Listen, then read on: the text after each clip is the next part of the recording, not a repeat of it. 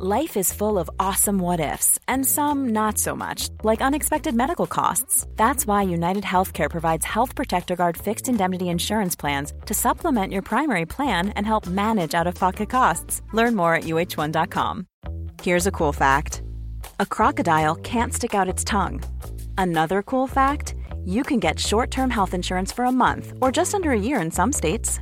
United Healthcare short-term insurance plans are designed for people who are between jobs, coming off their parents' plan, or turning a side hustle into a full-time gig. Underwritten by Golden Rule Insurance Company, they offer flexible, budget-friendly coverage with access to a nationwide network of doctors and hospitals. Get more cool facts about United Healthcare short-term plans at uh1.com.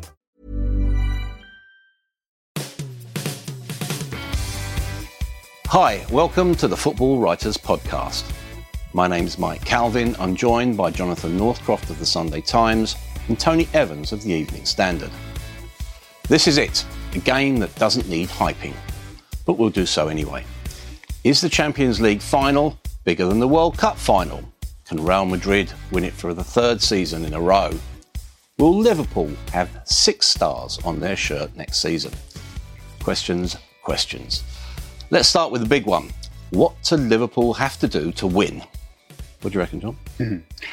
I think defend. I don't think they can get away with some of the defensive displays they've had this season, because Real Madrid are brutal. They do punish you. They're maybe the best of the counter-attacking teams, I think, in Europe. They can be out of a game, but just do it in 5-10 minutes to you. So Liverpool have got to be wary of lapses. But apart from that, they've got the tools to win this game. The front three is I would say tailor-made to play against a defence like Real Madrid's, where the fullbacks go wandering a bit and there's space in behind them.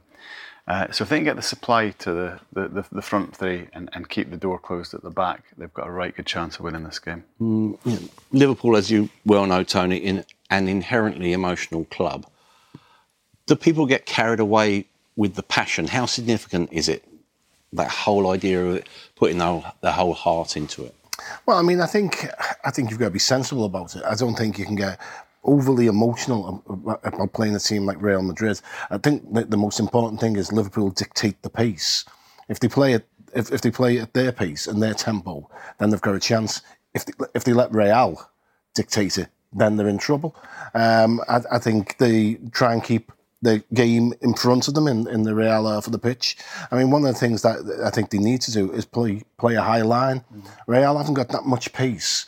And the thing is, you can't sit deep and invite Ronaldo into your area, because one of the best headers of the ball in the game, deadly if the ball comes to his feet in the box. And is there a better big game player in the history of the game? He's it's going to be a big task. So they've got to be calm. I mean, there is, as you say, there are times when Klopp's team seem to live on an emotional ledge, and they can't be on there. They've got to be. It's one of those nights where they've got to keep the cool and not let it get away from them. I mean, in Rome, against Roma, they started off, with 2-1 up, kill the game, but instead they got sucked into the, this vortex of fear. When you look at, again, Jurgen Klopp is another inherently emotional guy. He's got to keep himself in check. Is he? Well, he's obviously looking for the tactical tweak. What do you think that could be? I'm not sure if he will tweak. I don't think that's his brand of management, really. I mean, it's like, get the volume up to 10, and if that doesn't work, turn it up to 11. That's the Klopp approach. I remember it came unstuck in the Europa League final, where once Seville in the second half started coming back at Liverpool, Klopp didn't really change things much. In fact, there's that sight of him trying to just basically rouse the crowd to make even more noise. That was the lowest point. That was of his time as Liverpool manager. And that made me sort of question him a little bit. I mean, he has come a long, long way since then. It made me explode. Made you explode? Oh, yeah. Because you weren't sure about him, were you? Well, no, I mean, let's be fair, I'm still not completely sure, because it's a cup competition. It's obviously a very, very good cup competition, and they've made progress. But he's still not yet in the position to be deified as Liverpool manager. His achievements haven't quite got there yet. If he wins the Champions League, you've got to hold your hands up and say, whoa, it is... But they are ahead of schedule, aren't they, surely? I think yes and no. I mean, in the league, they're probably not. But then it's hard to analyse that because of Manchester City's sheer brilliance this season. So everyone's miles behind Manchester City. But, I think Tony will know far better than me, but the essential job of any Liverpool manager is actually to win the league. Certainly in the last 2 or 3 decades, given the gap. So until he wins that league, then that's the real yardstick to be judged by. I get what Tony's saying about maybe Klopp does get deified a little bit too much, given the achievements. But I think we've got to remember, supporting Liverpool is a lot of fun under Jurgen Klopp, and we might talk about other clubs which aren't as much fun to support. I think he has given these supporters a brilliant ride and a brilliant team to watch, and that's why so many people buy into him. And of course, he is the best manager.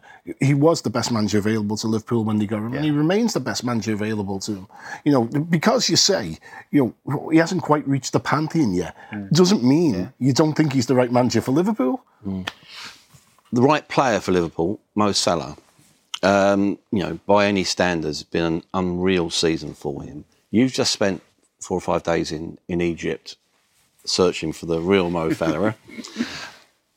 Give us an idea about what you found there and the culture that created him. Yeah, I mean, first of all, what you find out is what a sort of crazy but brilliant, beautiful country Egypt is, and where he comes from, I suppose, is he's got so many people behind him. He's got 100 million in that country who are... And they all know his name because I actually called him Mo Farah. Mo Farah. I didn't find Mo Farah. I found Mo Salah. I mean, I arrived in Cairo and I took the journey back to Nagrig, his village, which is... I mean, you have to do it to believe it, really, because it's only 130 kilometres away, but you're going down increasingly sort of narrower and more potholed roads to get there. It's like living in... It's like a kid coming from the Brecon Beacons or something like that and getting all these buses to train with Chelsea or something and then going back again. So he did this incredible journey from his village, 4 or 5 hours one way and 4 or 5 hours back to get to training at the age of 13. And seeing the contrasts in a country like Egypt between Cairo, this huge metropolis of Cairo, and all the way back to the sort of rural place that he comes from. And seeing, the billboards with his face on it in Cairo and everything getting more kind of humble as you go back down to the village and this kind of like little tuk-tuk taxis still with Mo Salah's face on them. You do get a sense of exactly what's behind him and where he's come from. And I think he's a very important figure in the world at the moment because he unifies a country like that, which is in such a sort of precarious region of the world.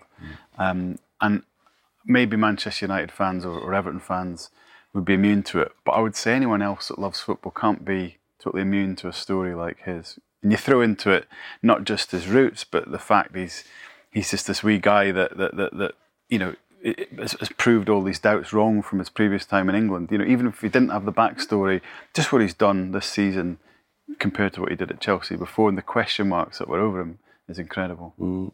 Great humility, dignity, but he's got a heart. And I mean that by talking. You look at the way that he responded to the challenge of trying to get Egypt into the World Cup finals. It's got some nerve as well. That's going to be really interesting to see how he responds and almost be a little bit like Ronaldo and respond to the occasion. Well, yeah, I mean, the thing is that it surprised a lot of people is how calm he's been under pressure. I mean, the penalty for Egypt is the obvious example. But in front of goal, I mean, because you talk to people who saw him play for Roma last year, and he talks about, he missed a lot of chances. He'd get around a one-on-one and, he'd buckle a little bit. No sign of that. It's all been... And that's where Klopp's been brilliant for him.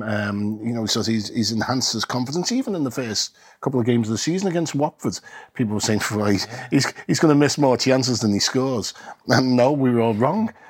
He's just been fantastic. And also, he's a brilliant symbol in this somewhat rancorous political climate to someone who's so clearly a Muslim and makes it part of his life and part of his game and his celebrations. To do that and to actually inspire joy instead of fear as say we live in dangerous political times. So he's a great symbol all round. I think he fits Liverpool as a place and a club as well. One of his old coaches was talking to him about the chemistry that he perceives that Salah has in Liverpool, and it really struck me when I went back to the village, the guy I was with, who was sort of worker for Salah's foundation, he talked about how Salah goes back to the village as much as he can, and has always said, my friends are my friends and my family are my family. Now that I lived in Liverpool for 15 years, and that's a very kind of Liverpool attitude, actually. I think there's a sort of symbiosis between him and his roots, and maybe that sort of Scouse idea that you don't forget your roots and where you come from. How important, in the sort of football sense, Tony, is it that what we've come to know as the Fab Three stay together? I think it's extremely important. I mean, they just complement each other superbly. The movement, the pace. I mean, you can see opposition defences, you can see the fear. I mean, Roma in particular was scared to go over the halfway line because they didn't want to give them any space. And and obviously Salah is the sort of the spearhead of it. Firmino's getting so many plaudits, but Mane, his work rate and his movements and his use of space and drawing people away has been fantastic. I mean, no one could have foreseen how good the three of them were. They've just and they're just a joy to watch. Yeah.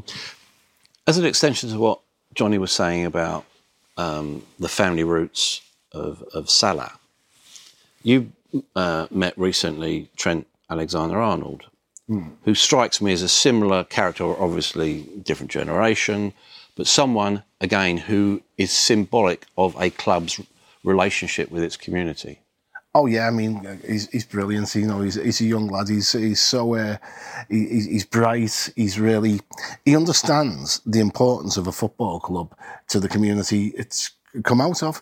And one of the most interesting things he said when he was a kid, he saw friends of the family, friends of his mother, and they'd set up a charity. And he thought to himself, if I ever make it anyway, I'm going to set up a charity. I'm going to help people. This is the 1 hour at a time charity, yeah. So when he was very young, pre-teenage, and he was thinking about that. And he's very conscious of that he's from the city, playing for the club, and he's sort of a symbol of Scouseness, in the team, and his ambition is to be Liverpool captain, and who's going to argue with that? Yeah, obviously made the breakthrough into the World Cup squad. Yeah, can you analyse him in purely football terms, Johnny? Yeah. Why has he made such an impact so quickly? Well, I think he's a very modern footballer in the sense that you can't really say he's one thing in terms of position. He's got a lot of tools. I mean, he came through at Liverpool playing, number 6, I think, a kind of Busquets role in the youth team, and was apparently very, very good at that. He has played number 10 at some points, but more of a defensive midfielder. Then we've seen him as a right back, as a right wing back, which is probably where he'll play for England if he does. When he started this season at right back, he looked, accident prone. He looked like he needed to understand that position. What you see is how bright he is, because he's very quickly eradicated some of the positional mistakes he was making. And as a footballer, he's got a lovely touch. He's got fantastic athleticism. Makes good decisions.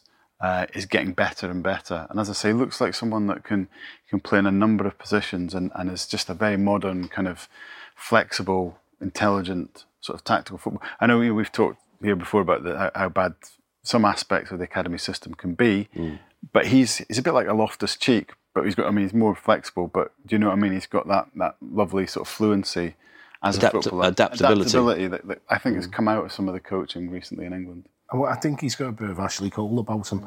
Sometimes he will get caught out of position, and he'll get caught too far forwards. But he's got the pace to get himself out of trouble, and his passing is excellent.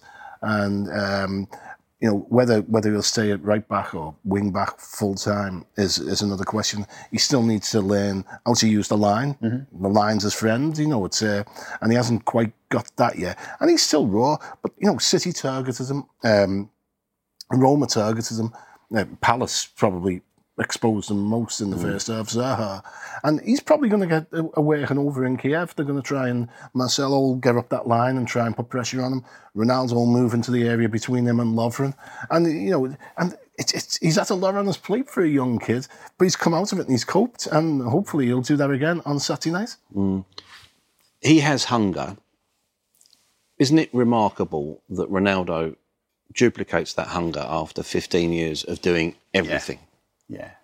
Ronaldo he's a funny cocktail because he's the ultimate superstar in many ways, but he plays with the hunger of when he first came into the game. And on reflection, I covered his early years at Manchester United. I suppose he was always like that. There's always a danger of getting him wrong and seeing him as this sort of show pony, is what he used to get called. And what a hungry, what a committed and sort of, ruthless athlete he really is. And that he's thinking about another Ballon d'Or, another Champions League final where he might have a decisive say in it. These things, his ego, I suppose, fuels him in a good way. And I think he was poor at the start of the season, but has timed his actual season to perfection, to sort of crescendo at the Champions League final. So I think he is a huge, obviously, this isn't original analysis, but when Liverpool have got to be very careful about Ronaldo.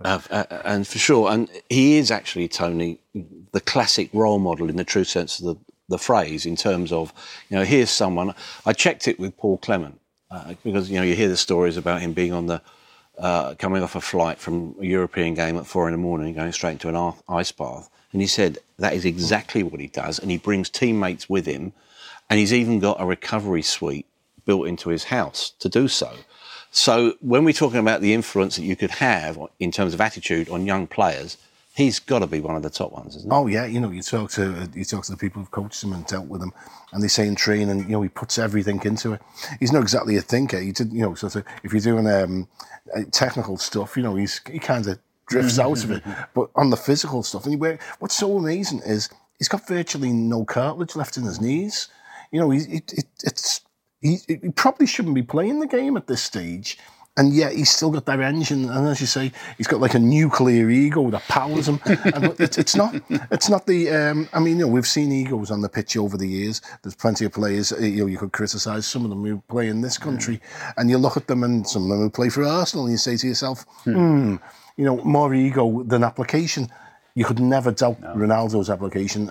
As I say, one of the best single-game players in the world ever. What about Gareth Bale? Do you expect him to play a full role? No. I think he'll come off the bench. Bale's brilliant, but I actually think Asensio is such a dangerous footballer that maybe it would be better for Liverpool if Bale did start. He doesn't quite seem to be a number one for Zidane. Hasn't been really since the start of the season. He hasn't had the best season in terms of he's been interrupted by injuries. Benzema's getting older. I actually think Real Madrid probably can't play Bale, Benzema and Ronaldo. That's probably too slow and all. Well, slow, but it's lacking in athleticism. Maybe not going to do much defending from the front with that front line. So I think they will bring in one of the younger players, Vasquez, or he's probably not as good, or Asensio. But Bale, not a bad option to come off the bench. Yeah, the only thing which Bale would give them is he'd drive past the Liverpool midfield. Yeah. They're probably not mobile enough to pick him up, even in the state of his career at the moment. And I think Liverpool would prefer Asensio. I think they find him easier to deal with in terms of movement. We're talking about this being a 7-6 final. What about the Real Madrid defence? You can get that, though. Oh yeah, and especially the Liverpool three, they'll definitely get at them. I mean, they push the full backs up, they leave space in behind them, and the centre backs are not the most mobile you've ever seen. So that's an area which I would have thought that the idea would be like City and like Roma, Liverpool to get the ball forward as quickly as possible and really get a charge on against them. You can get at them definitely, and I think there's great scope for Salah with Marcelo sort of leaving gaps and so on. But he's so good going forward. I think he's one of the big dangers in the game for Liverpool in terms of what they've got to defend against. That's where that right side for Liverpool with Trent and Lovren is going to be there's going to be tested. And one of the things that against City and Roma, when young Trent come under pressure, no one dropped in to help him. Yeah. I think they're going to have to do that in Kiev. Yeah. Someone's going to have to be assigned to, if they make a concerted effort to get across, drop in and sort of flood that area and stop. Make sure Real have another point of attack. Just want to also look at a couple of broader issues. The first is the suitability of some of these final venues. You're going in via Amsterdam, you're going in via Poland. People are going as far as Istanbul to get into Kiev. Does UEFA have a responsibility to the supporter to actually stage finals in a ground and a nation that is capable of staging it? Should they? Yes. Do they? No, they don't care. They've had all their hotels booked up for more than a year, and they're getting in and out. They're fine. They're happy. They don't care. And it's a recurring problem. In football, the football authorities don't really give a damn about the fans. It's true. I mean, and they give away. There's so few tickets actually for Real Madrid and Liverpool fans anyway, as a proportion. I think that shows you where quite a few Real Madrid fans have just said, we're not going, haven't they? They've sent 2,000 tickets back. Yeah, and I just think it's just shows you where the priorities lie. It does seem that a lot of these finals are given out for political reasons. I mean, certainly that was the case with Istanbul. They wanted to reward the Turkish FA. That said, I don't want to be someone from a small country myself. I don't want to sort of say the finals always have to be in the big established Western European nations. It is nice going to the outposts. It's just that if they're going to do that, maybe they could be subsidised. Maybe they could help the fans in some way. I don't know, but Liverpool fans have had a bit of a bad run, haven't they? Istanbul, Athens, and now Kiev. And let's be honest, they could have it almost anywhere.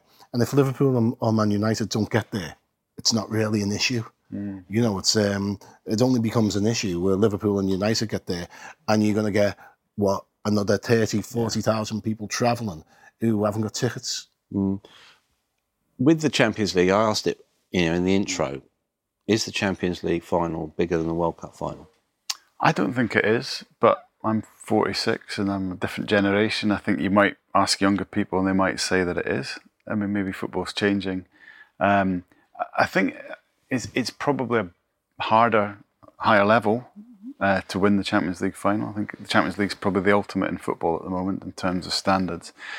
But the World Cup, I think we'll see the viewing figures at the end of the tournament will still captivate the world more than the Champions League.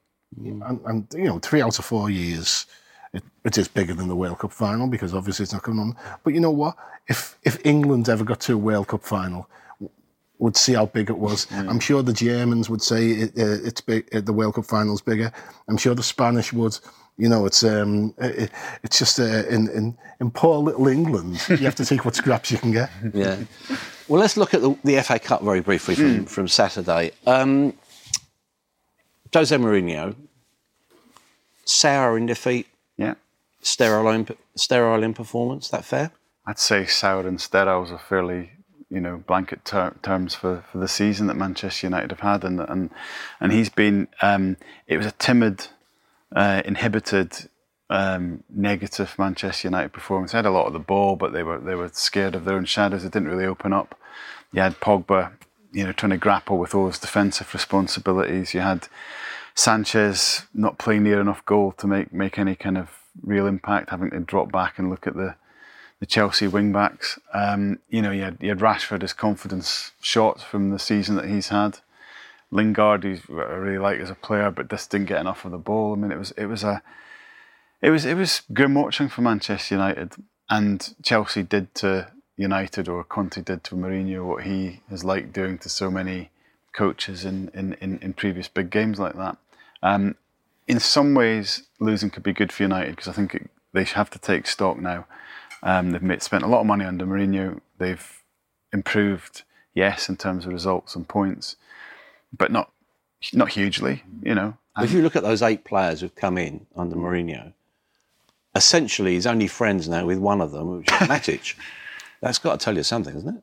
Yeah, well, I mean, one thing that's baffled me in his reign is that he doesn't tend to sign players that you actually think that fit his philosophy. So it's almost as if he's trying to satisfy the Manchester United need for glamour through his signings. Then when he gets a hold of them, then he tries to make them into Mourinho players. He might actually be better if he just went and did what he always has done. So Matic is the one signing that you'd say, well, there was Jose Mourinho signing a Jose Mourinho player, so it's kind of worked out.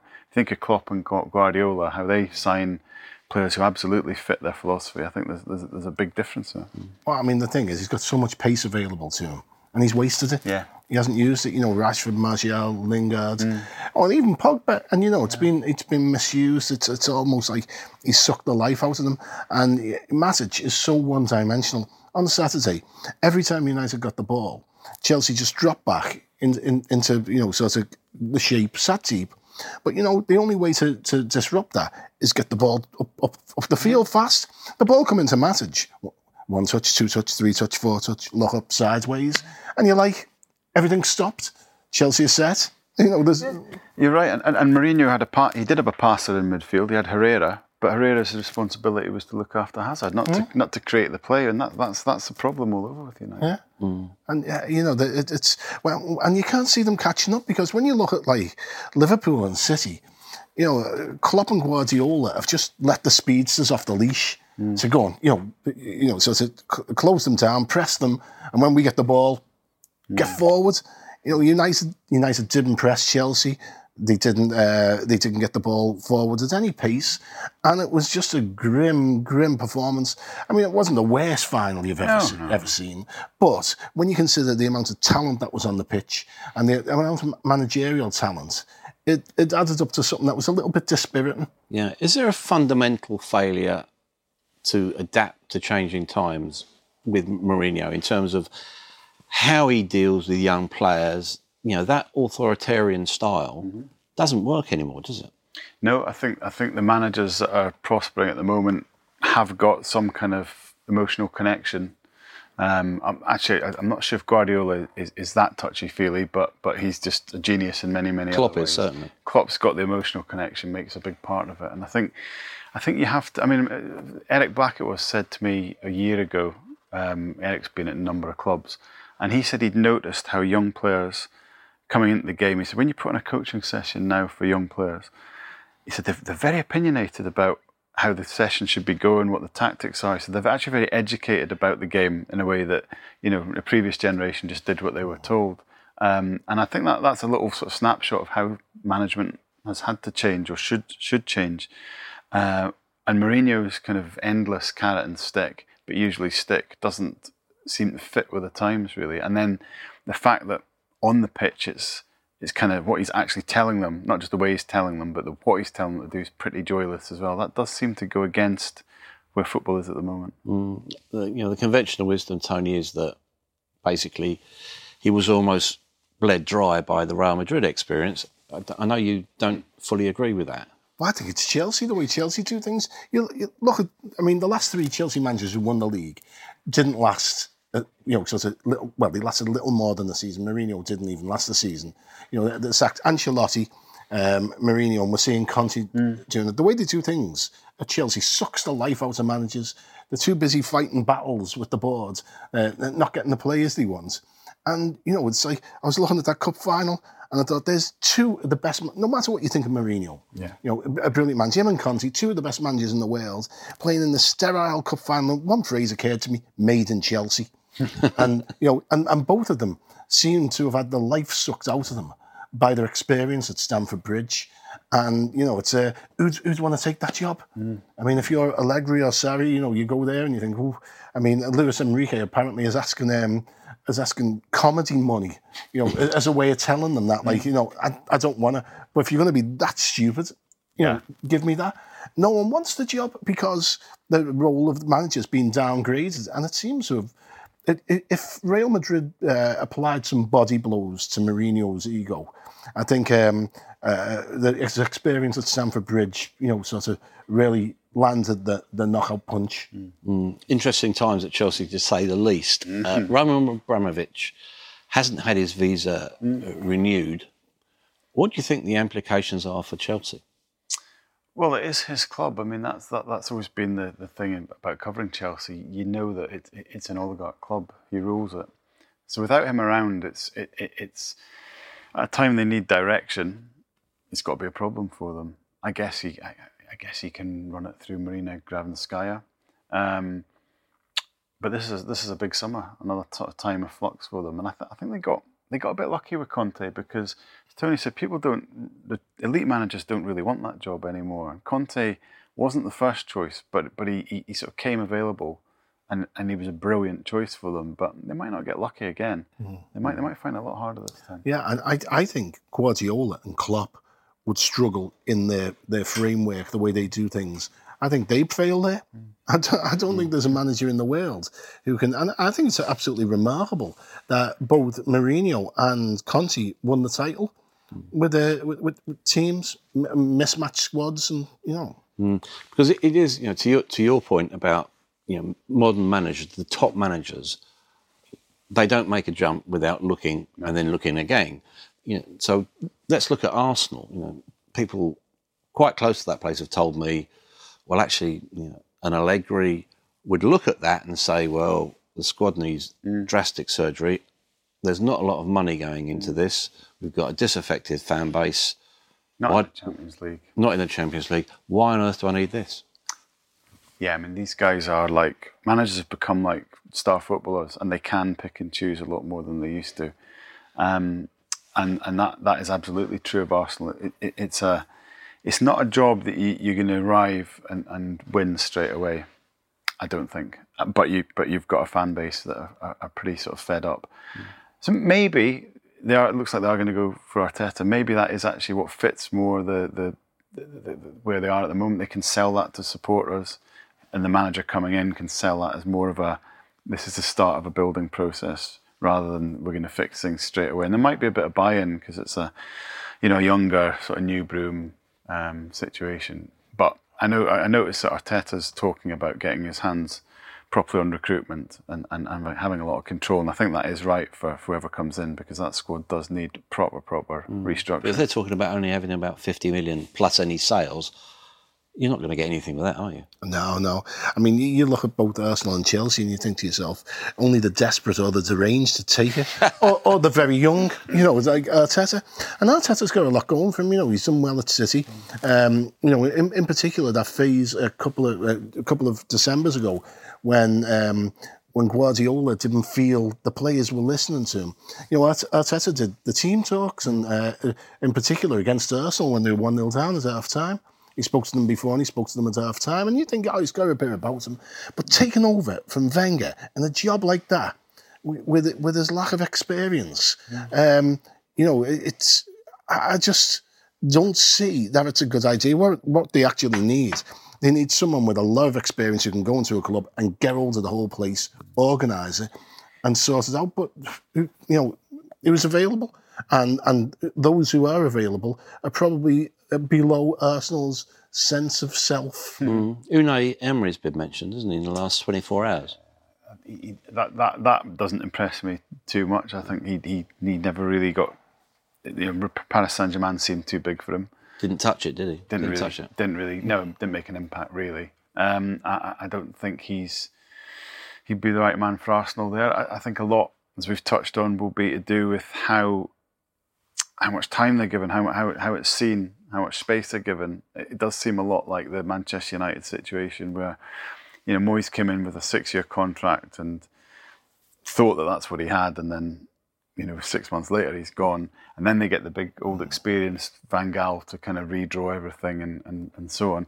And they need to decide what they want, and they need to sell it to fans. If it's Arteta, they need to say, look, give this guy 2 or 3 years. But I'm being dreamy, aren't I? This is modern football. No chance. Mauro Silva talked up for Everton. Myth or magic? What's it all about? I mean, it's... looks good. Yeah, I mean, it looks good and doesn't talk very well. He has runs where he seemed to do okay down at the bottom of the division, and then he gets himself sacked, and you think to yourself, I mean, Everton They were talking about the first time they come in from Watford wanted 15 million for him, and of course it sacked him within 2 months. Yeah. And so, is this the man who's going to ignite Goodison? Is this the man who's going to recreate the School of Science? I don't think so. Does it tell you a little bit about someone's sort of untrammelled ambition when he's 8-10 games into a club? He gets a sniff of another, which he perceives to be a bigger job, and then basically it's all bets off. I think it does. I mean, it wasn't long. It wasn't long at Hull before the signals were out that actually this is the job that he's taken to establish himself in England, so he can get another job. There's a touch of the AVB about him, I think, in his kind of relentless ambition to move and maybe better himself financially as well. So yeah, there's been times watching Watford that you thought, oh, this is really good. I saw his last home game, and they were a train wreck. And they were, by the end of it, were going down. Absolute shambles. And I do wonder if he's the kind of guy that gives you a bit of a thrilling ride, but actually the results aren't there. You know, there's an element of Martinez about Martinez, but you know, Martinez has got more solid achievement, I would say. But yeah, I mean, quite often with Watford, you'd watch and they'd score 3 goals, but they'd lose 2 in the final 5 minutes, and that seems a bit of a Marco Silva trait to me. Just on Everton, Tony, with your knowledge of the city, how big an impact has Liverpool's success and the manner of that success had on Everton? Oh, it's been really unfortunate for them. Yeah, I think it's caused more pain and angst than Sam Allardyce, and that's a lot of pain and angst. I think Saturday night's going to be a very tough night for them. Unless Real Madrid win. Yeah, they went into the season believing that they were on the right path, that they bought well. And to be fair, there was plenty of people, including myself, who thought that they'd done all right. When it was clear that they needed a goal scorer, it was clear that they needed some pace in the defence and in the midfield. But, overall, you thought they'd have a reasonable season. And no one expected to go so badly. And no one expected Liverpool to do so well. So those combination of factors have made it a miserable season for Evertonians. And I'm sorry from the bottom of my heart. One of the things that sums up modern football to me is that people were writing last summer, Everton have won the transfer window. That's the nonsense of our modern football coverage, isn't it? And it all unravelled so horribly from there. But at least they won the transfer window. Talking of nonsense is an Everton-related individual, David Moyes.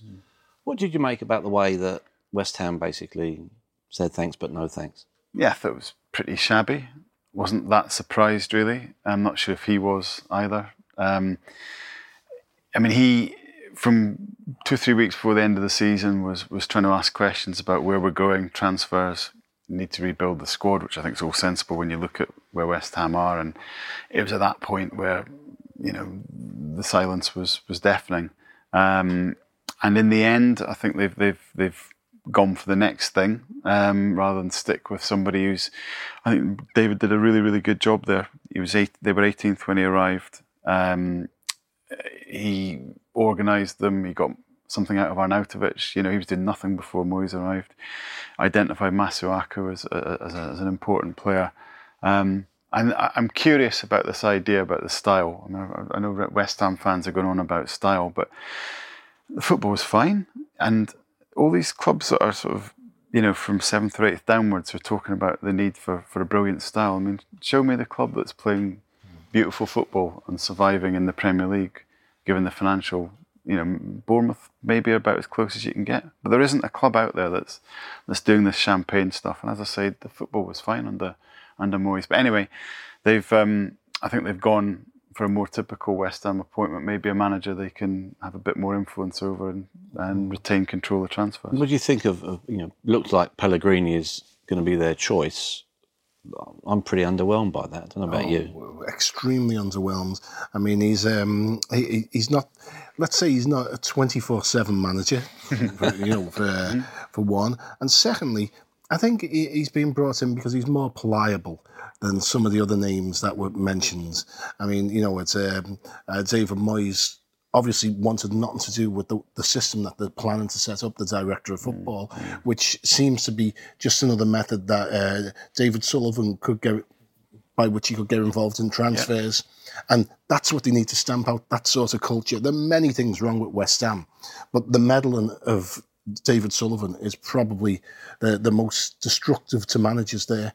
And I don't see this will stop. So I can imagine another flirtation with the relegation zone next year. And you know, there's only so often you can dance along the ledge, and at some point you'll get caught out. And I feel sorry for West Ham fans, who are in general a good bunch. I don't get their delusions about good football. It's about a bit like the School of Science thing, you know. The academy and all that. Yeah, stop it. You know, it hasn't been true for a long, long time, if it was ever true. But, you know, would anyone shed any tears if West Ham got relegated? It is a deeply unpopular club, isn't it? Well, they've made themselves pretty unpopular among their own fans. First of all, in the last couple of years, it's hard to warm to them. It's hard to know what they think their identity is now. They're not at Upton Park.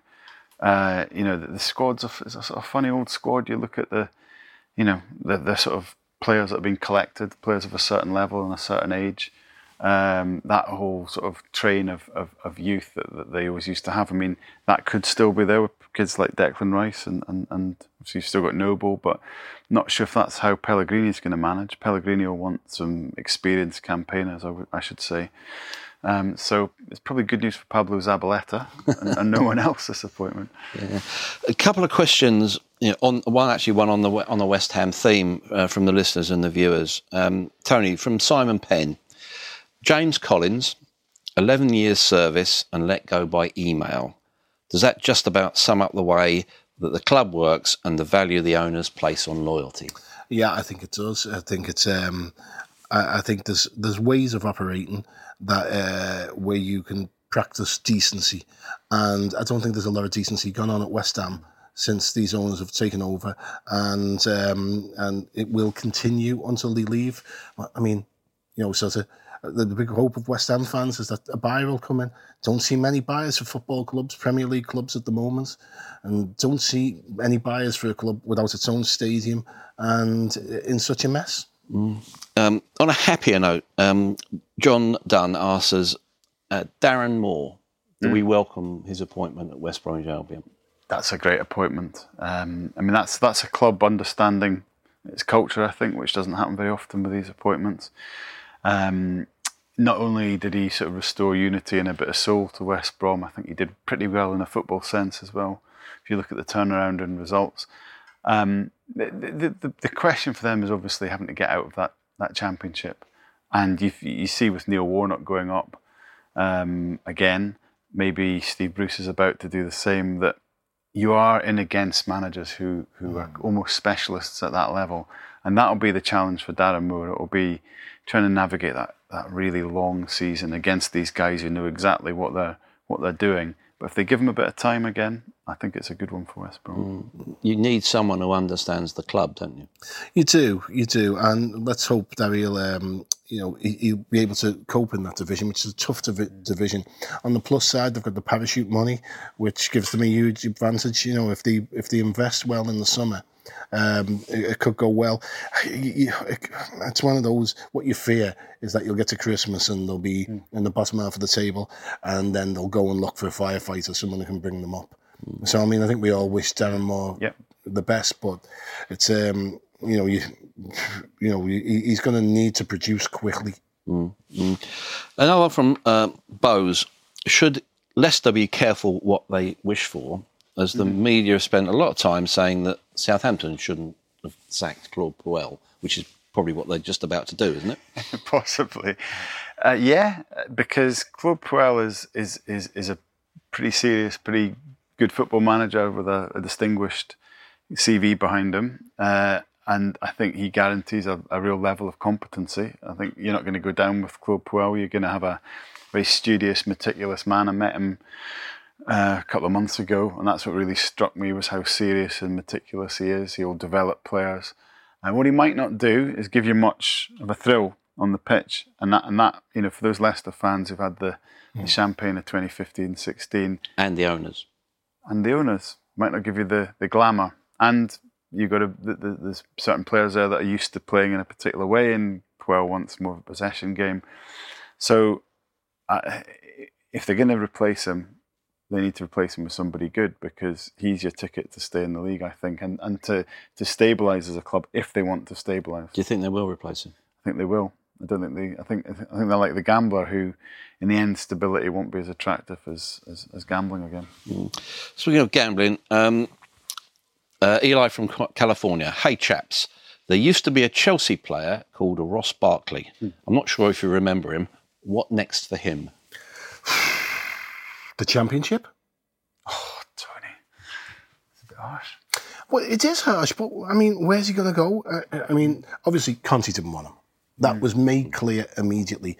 He struggled at Goodison because Koeman just wasn't having him at all, and he's got loads of talent. He's physically he's great, but so the people say he's not exactly.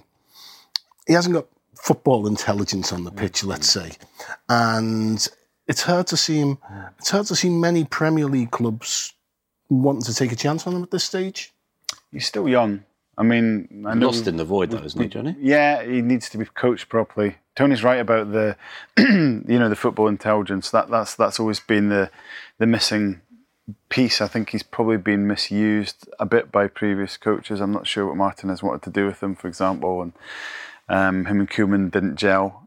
There's a player there, though. He's certainly someone that, if you went to a West Ham or a Newcastle or a Crystal Palace and he was a bigger fish in a small pond, you could see him being a hero somewhere. But actually, I think he could still play for a top club.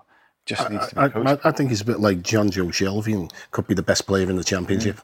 Right. We've got to end. Just as a final point, predictions for Saturday night. What do you think? I think Real Madrid will do it. I just, a fool would bet against Real Madrid in the Champions League final. I've just seen them find a way to win in these 3 out of the last 4 seasons. 3 out of the last 4, they've won. So it's very hard to predict against Real Madrid. But you know what?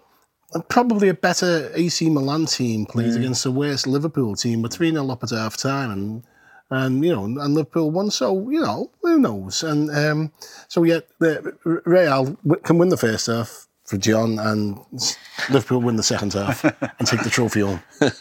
Well, judged by Johnny's standard, I'm a fool. This isn't a Madrid team for the ages, and I reckon Liverpool to win by the odd goal in 5. Thanks for joining us here on the Football Writers Podcast.